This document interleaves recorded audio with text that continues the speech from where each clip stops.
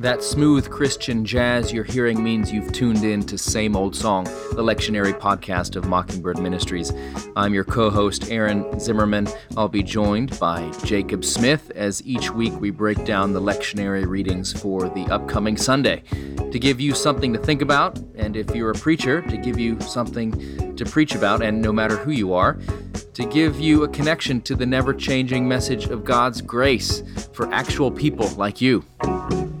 Unzip that monogrammed faux leather Bible-carrying case and cover, pull up a chair, and let's dig in.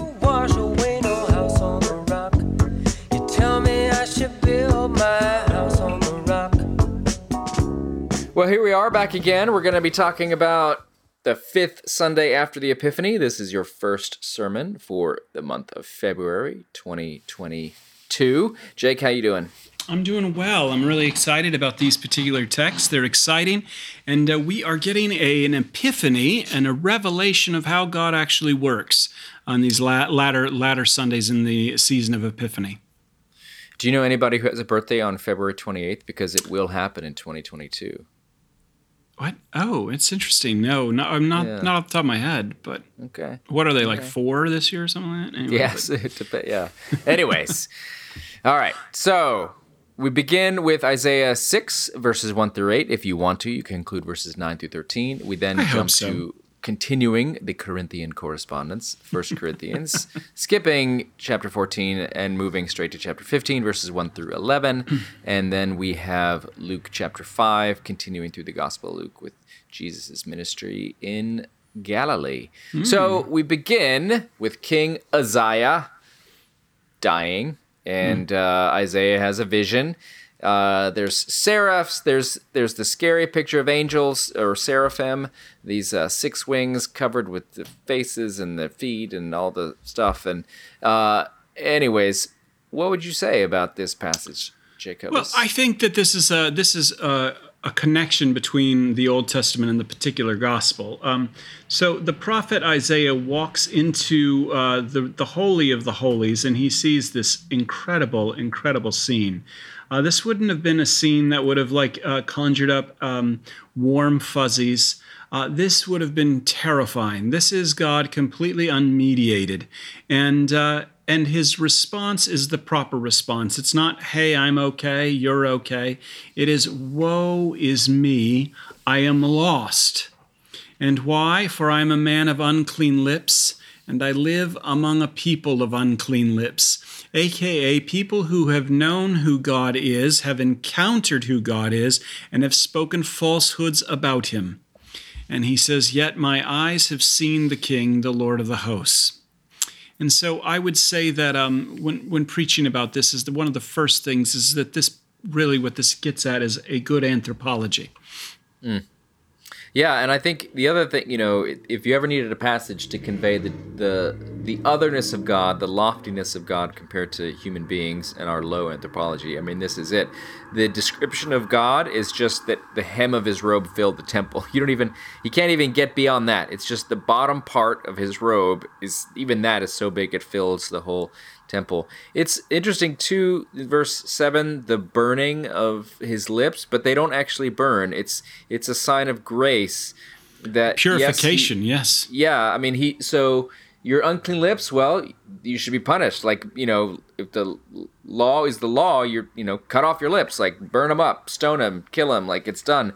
And so the thing touches him, and yet he is not burned up. And there's a mercy there, and it says his sin is blotted out. And his guilt, not only just that, but his guilt has departed him. He's now innocent. Yeah. And that's a very, very powerful word, and a cleansing word. When you encounter the living God, he means to clean you up, and not only clean you up, but make you brand new and declare you innocent. That's right. It's not you making yourself clean in order to make God happy. God does the work. And that's important to see here. Isaiah he's not thrown away like his collection of Pantera records and his George R.R. Martin collection, and the only book left in his house is now the Bible. Like, he's not done anything here. Yeah. All he's received is the forgiveness and sanctifying cleansing of God. And his sin has been blotted out. He didn't blot out his sins. He didn't get rid of his guilt. God did it. And so I think that's just a really important distinction. Who cleans up who? Well, God cleans up Isaiah, not Isaiah cleaning up for God. And he's cleaned up, and you're cleaned up for for a specific purpose. And for Isaiah's sake, it was to go to his people. And, whom shall I send? Who will go for us? And he said, here I am, send me. Isaiah has been cleaned up for a purpose, and you've been cleaned up for a purpose. And that's a very powerful thing. God always sets us apart, not just for nothing, but for a calling. And that calling is to bring and deliver his word, his peace, and his goodness and kindness. Yeah, and it's important to note that Isaiah says, here I am, send me, not because he's so great, or because he's the most eloquent speaker or has the most impressive pedigree. He says it because he's now a forgiven sinner, and that's the message that he comes to bring to people, even though they won't receive it. Like we saw last week with Jesus in his own hometown, preaching in First Church of Nazareth, and they wanted to kill him. Same thing. He's going to go to people and talk to them, and they're not going to understand, and their eyes are going to be dull, and their ears are going to be stopped up. So that's the mission, and it's good because God is the one that does the work, not us. Yeah, and I mean, I love it. I mean, this is a word of law until, you know what I mean? He's like, this is who these people are. They're not basically good who need a little fixing. They keep listening but do not comprehend. They keep looking for love in all of the wrong places. This is humanity. And God's responsible for this. You know what I mean? He's the active agent in this. And then he says, how long, O Lord? And he said, well, until their cities lie waste, until judgment literally comes. That is, the holy seed is its stump. I mean, because God is about to not just make Israel better. God is not about to make Israel good, but he's about to make them brand new, and he's about to make them holy. And he's going to do that through judgment and then through grace and the gospel, and this is all going to be delivered through a preacher. Yeah, you may not preach on this passage, and even if you have it read, you may not read the whole passage, but if you do include it, and you do include the whole passage, including the optional verses here, that verse 13, the holy seed is its stump, meaning the new growth is going to come out of the thing that you think is totally dead. That is what the gospel looks like, and that is powerful. That is the holy seed is a stump. So, that means if you are burned out, washed up, failed, exiled, that's now you're cooking with gas. Now the Lord can work. So 1 Corinthians chapter 15, this is Paul talking to this church that he planted, and he is reminding them of what is the truest thing. Again, these were Christians that were fighting. They were fighting about which of their pastors was the best social media influencer and who was the coolest. They had all kinds of moral issues. There was the whole guy sleeping with his stepmom at the beginning of 1 Corinthians. That whole thing going on.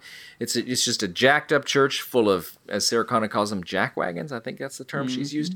And Paul is biblical. Yeah, Paul is trying to put them on the right track, reminding them what's really true. And here he reminds them of the gospel.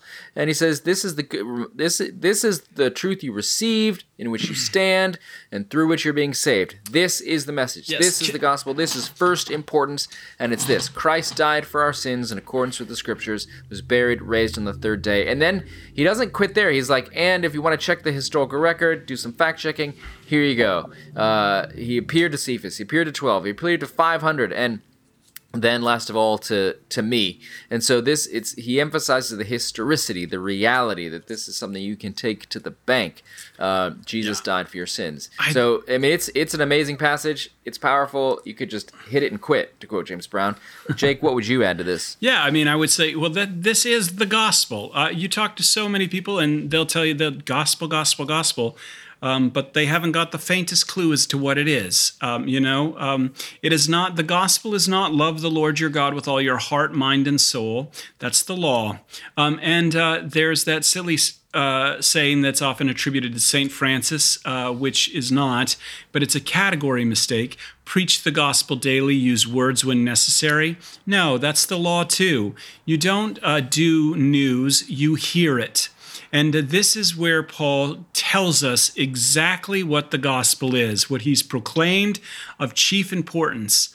Chief importance, or first importance, as our reading says, that Christ died for our sins in accordance with the Scriptures, that he was buried, and that he was raised on the third day in accordance with the Scriptures. That's the gospel. And one, it's been looked for and hoped for. It was never plan B. This isn't supersessionism. This is fulfillment. And that Jesus, in his death and resurrection, fulfills the Scriptures. 2, it is historical because he appeared to real people who lived and then died for this thing. And, and that's very powerful. And then the Apostle Paul being the last one. And finally, this historical message is proclaimed about what God has done for us so that you and I might come to believe it as well. And so that's exactly because believing in it, you have life in his name. Yep. So the Corinthians Those had are made my the 3 mistake. points. I think, and that's great. And the Corinthians had made the mistake of thinking that the messengers were more important than the message. Yes. And they were fighting about who's got the right, who's the best messenger, who's the best Christian social media influencer. The rise and fall of Mars Hill. The rise and fall of Mars Hill is all about that. And we do that in this country all the time. We put all this emphasis on the messenger. Who's the best messenger? Mm-hmm. And what Paul says is whether it was Cephas, which is Peter's other name, or whether it was me, and Paul freely admits, like I'm like Isaiah, a man of unclean lips. I persecuted the church. The most important thing is the message that is proclaimed, and it is the grace of God for sinners. Jesus Christ has died for your sins in accordance with the Scriptures. People in the congregation, you still feel like a terrible person, like you're unworthy. Well, look what Jesus Christ has done for you. He has died for your sins. He has taken within himself all of the evil and all of the self-centered narcissism and all of the backsliding and all the doubt and all that. It's all his now. He has taken it to the grave, and he's risen again, and he left it there. So preach that message. Let your people walk out of the doors of your church feeling lightened, feeling unburdened, feeling forgiven, and feeling set free. And that's the message. And it's really happened. It's a historical thing. So, all right, Luke 5. Back to Lake Gennesaret, which is the Sea of Galilee. This is the word Gennesaret means harp, and the Sea of Galilee is shaped like a harp. So it was one of the other names. And so Jesus is standing by the Sea of Galilee, a.k.a. Lake of Gennesaret, and people are wanting to hear the word of God. There's two boats there at the shore of the lake. These are tilapia fishermen. That's the fish that's in the Sea of Galilee. You can still get it. It's called Peter's fish. And Jesus gets into a boat, the one that belongs to Simon, and pushes out a little way from shore. They're all washing their nets. They're done. You know what I mean? It's the end of the shift. It's the end of the shift. Yeah, and he's like, "Hey, man, let's put out a little way shore." You know what I mean? And let's pull a double.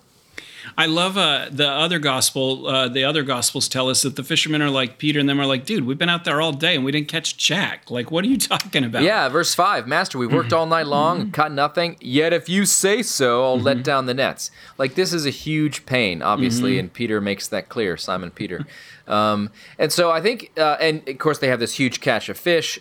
Peter, his response is to fall down. He realizes this is God. He's in the presence of someone in control of the world. Yeah.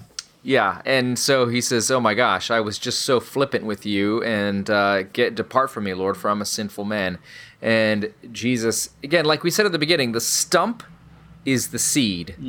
The thing where you die is where God begins to work. And now Simon Peter has seen his lack of faith, his sarcastic and arrogant attitude, and he now is like, "Oh, I don't deserve to be in your presence." And this is where Jesus says, "Aha, now I can work with you, and now we're going to be fishers of men," as the old translation goes, catching people, which sounds a little stalkery. But anyways, now you're on my team, and they leave everything to follow him.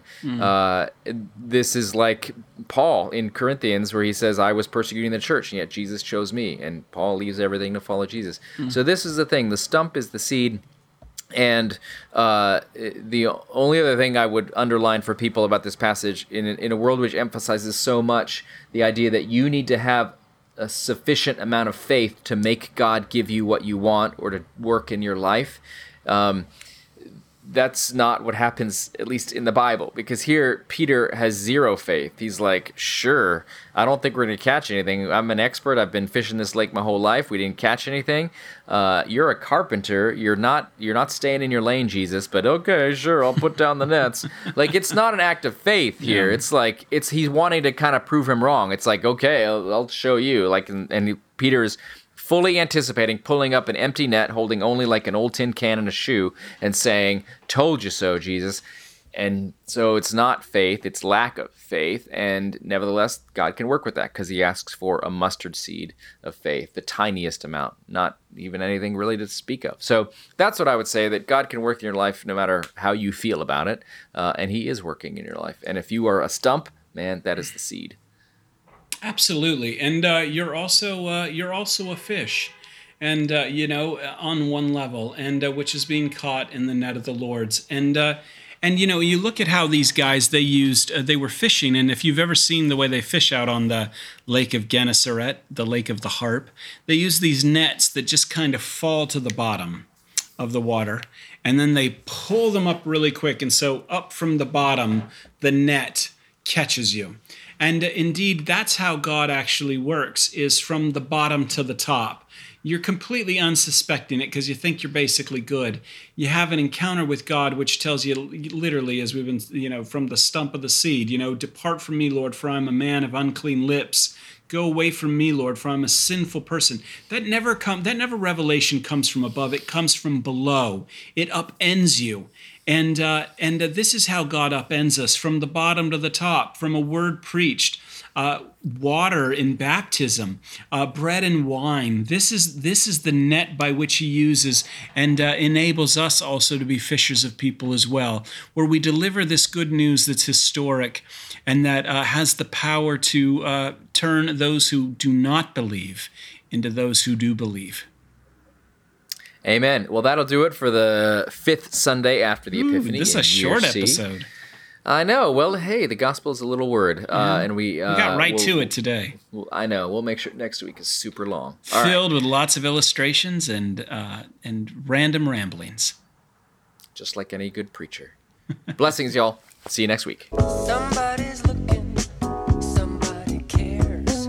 Somebody wonders what you're doing today. We crucified him, buried him, but 3 days later, well, the stone got rolled away. Thanks for listening to Same Old Song. Hope you found some gospel nuggets for the pulpit or for your life. If you like what you heard, leave a review or rating in Apple Podcasts. Dave Zoll will be sad if you don't. Thanks to TJ Hester for audio production. And remember to keep that Bible by your bedside, ready to rock and roll.